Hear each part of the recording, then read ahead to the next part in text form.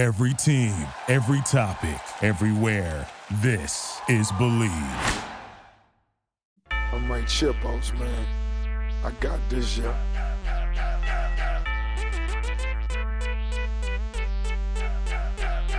And now, this is the moment you've all been waiting for.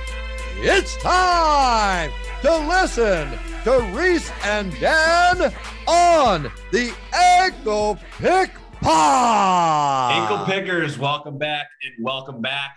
The long-awaited return of Reese. Welcome back to the show, my friend. What's up, guys? COVID didn't get me. I'm alive and well. Kind of. Dan, Oh, how you doing? Doing all right. Every day's a new battle, but we're coming out green. Speaking of coming out green, that's a lot of green cards in a row for us. Dan had a sweep. Reese, how'd you do? So I had Malarkey with the ankle lock. I did good. I had a Kyle Burrell parlayed with Malarkey, so we got lucky there. But I was up 3 units, and I did put 1.5 on RDA. So call it plus 1.5. I got to get back in the tracking game. Fair enough. But nothing to Danny's sweep. I mean, I was tracking the whole thing, and I was like, get the broomsticks, boys. Rocking and rolling. We'll look to continue with this week. UFC Long Island, Saturday, July 16th from the UBS Arena, home of the New York Islanders, I assume. We'll get the stats department on it. Looking at us like we watch other sports. Right. What are the very, very early card this week, Reese. I'm not sure you're aware. 10 a.m. Central Time. Is this UFC London? Nope, this is a UFC Long Island. Oh, no. But the next two, Reese, are both European oriented. It's good for guys like me that like that college football feeling. Get my sports in early in the day, and then I get a free afternoon. No. This last week's card, it ended at 11. It was incredible. 11:30. It was great. And then I was ready for bed. No one was just waking up. Awesome. It was awesome. 1 o'clock Central main card on ABC. Dan tied things up. He's on a little bit of a run here. Wait, he tied things up? Tied things up 11-11 in 2022. I don't know if that sounds right. Tied things up, but I do owe you some alert. So we don't want to look past that. I'm not doing it on this episode, but tune in for our main, and I'll pay up. I've got a bottle downstairs. On the socials too. So Dan will lead things off. Forget the ballot order. We had some Lauren Murphy, Misha Tate. We've already set the spread for anyway. I just picked my 5 favorite fights. We'll run through them. As he's tended to do recently. It's gone a little off the rails, Cobe. You know what? Stop me when I make a mistake. First up, Danny's going to lead it off. Bantamweight bout. Ricky Simone and Jack Shore. Oh, wow. I didn't know. Wow, we're in for some treats, Dan. This is the first one off the ripper. I mean, this is a fun fight. I know that people are talking a lot about Jack Shore's undefeated record. It's kind of gone a little bit under the table. It's really elite run that he's been on. But if we're talking about elite grappling, which is what he brings to the table, Ricky Simone has all of that in spades. I look at Jack Shore being a minus 125 favorite over Timur Valiev. And that's a really interesting line to me, just with how talented I think Timur is. And I know how talented Ricky Simone is. I have to assume that they're in the same kind of vein. The 4-win streak that he's on, Kelleher, Perello, Borg, Asuncao, some decent names there, but Jack Shore's an actual elite grappler. I'm going to have Jack Shore as a favorite. And I'm going just a slightly bit more than that Valley of line, minus 140 Jack Shore.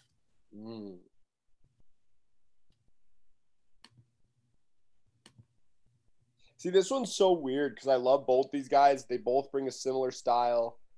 I could see Ricky Simone being the favorite easily. Just with the type of, just because what we've seen from him. Yeah, I mean, Ricky's looked incredible in every single facet that Jack has looked dominant in. No, that's the thing, though. Jack is just like, he hasn't had that. I feel like he hasn't had that UFC tried and true experience yet. I mean, Timur Valiev actually, I would say is, even though he's no longer with the promotion, but split decision for Hunter Azure, who I also kind of respect. But yeah, I mean, it's a battle of like the experience.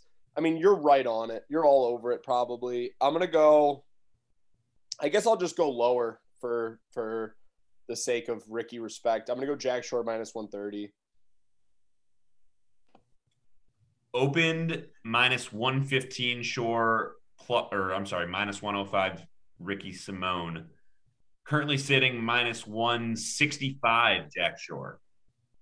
Okay. So the public's on Shore. Dan will take the first point.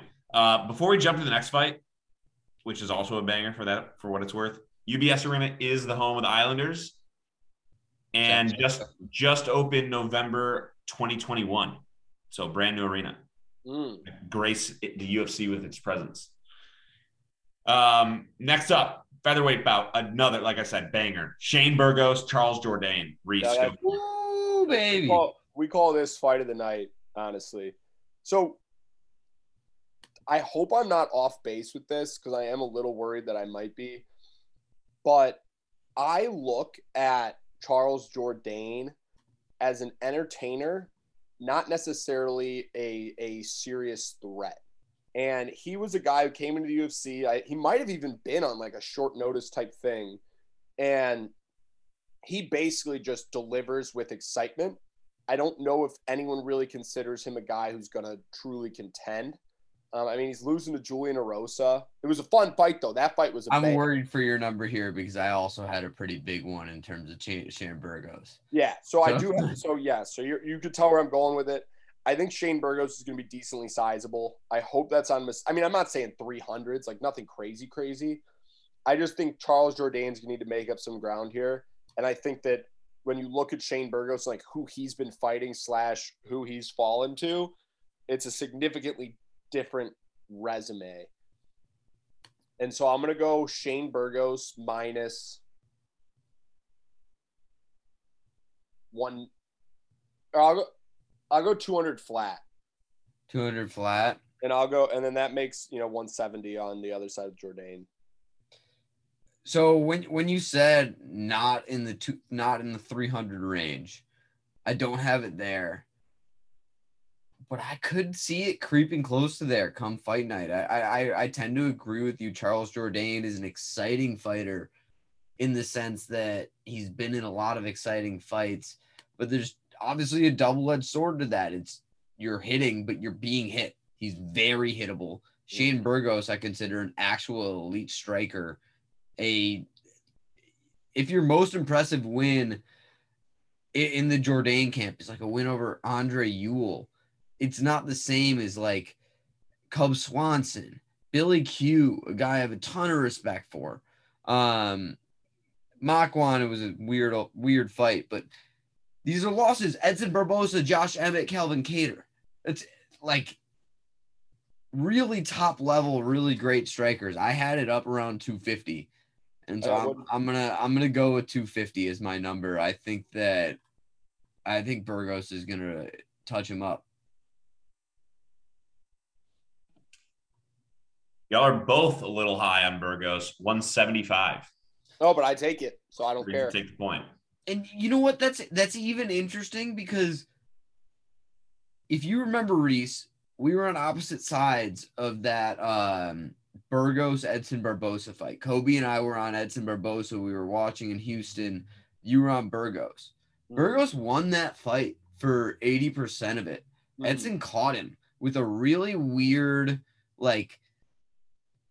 kick to like the top of the head above the temple a little bit that had a delayed knockout what it ended up being because of how weird it looked. But if someone falls like that and then it has their wits about them, that's not a knockout.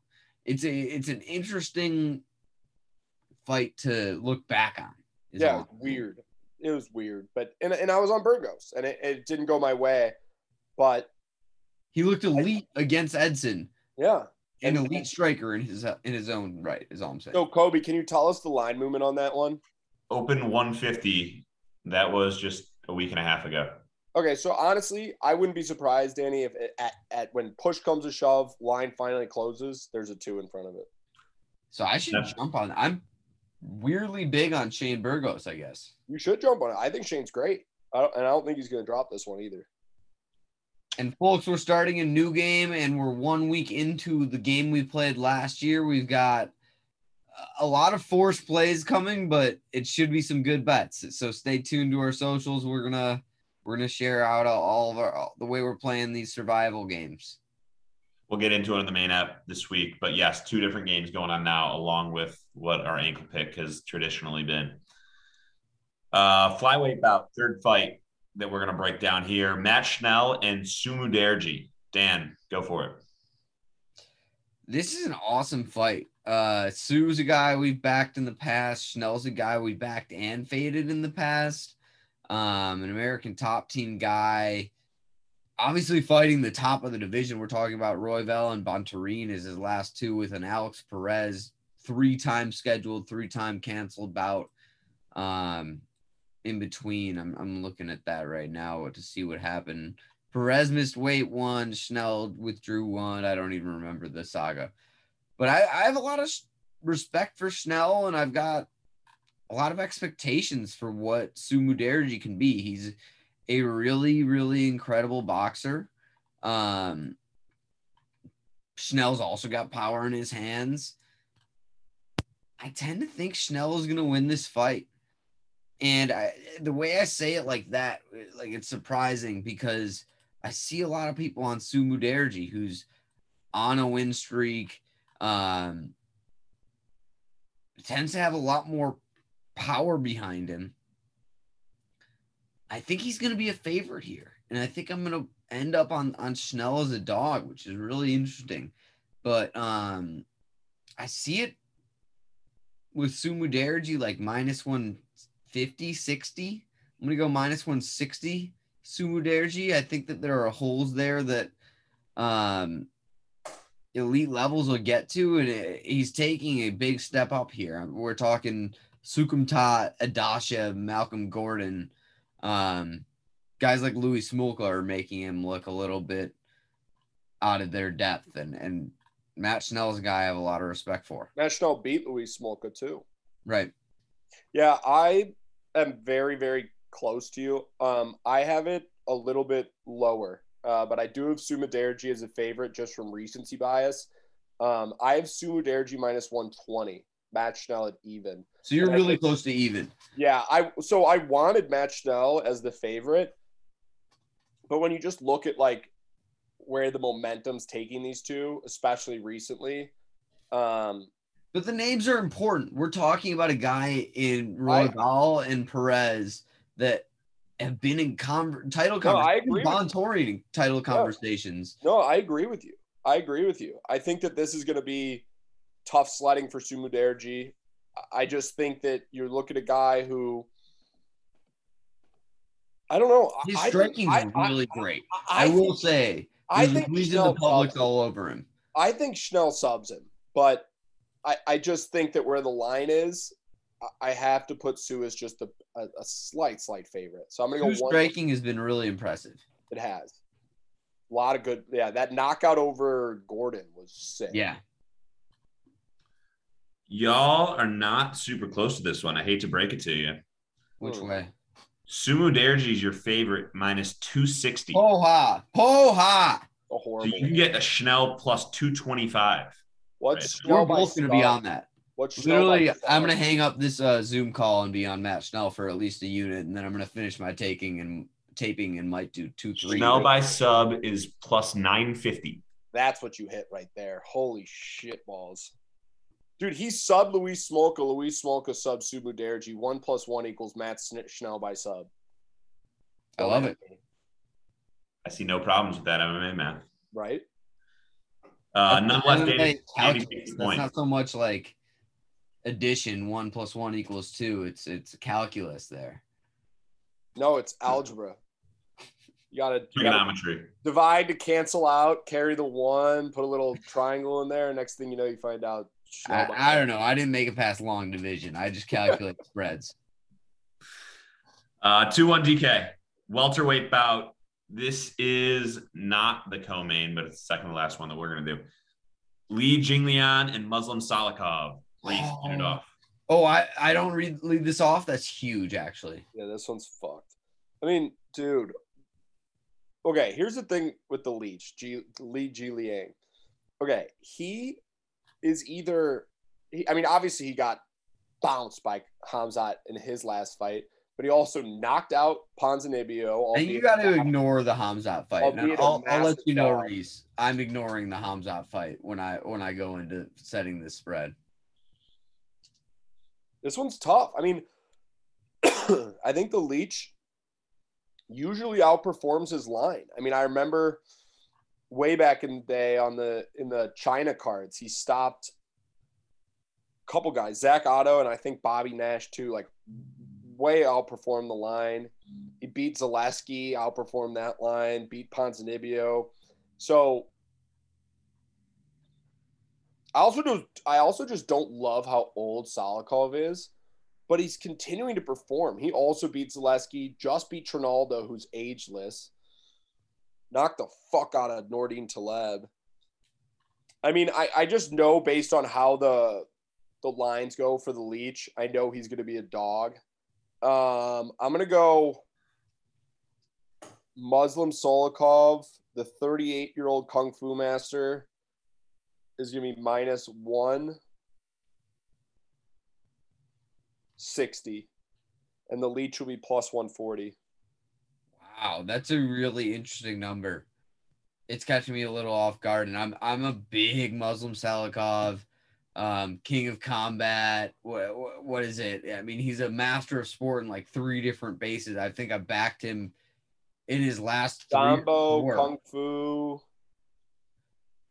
I'm not sure. I'm just saying I'm a big fan of this guy.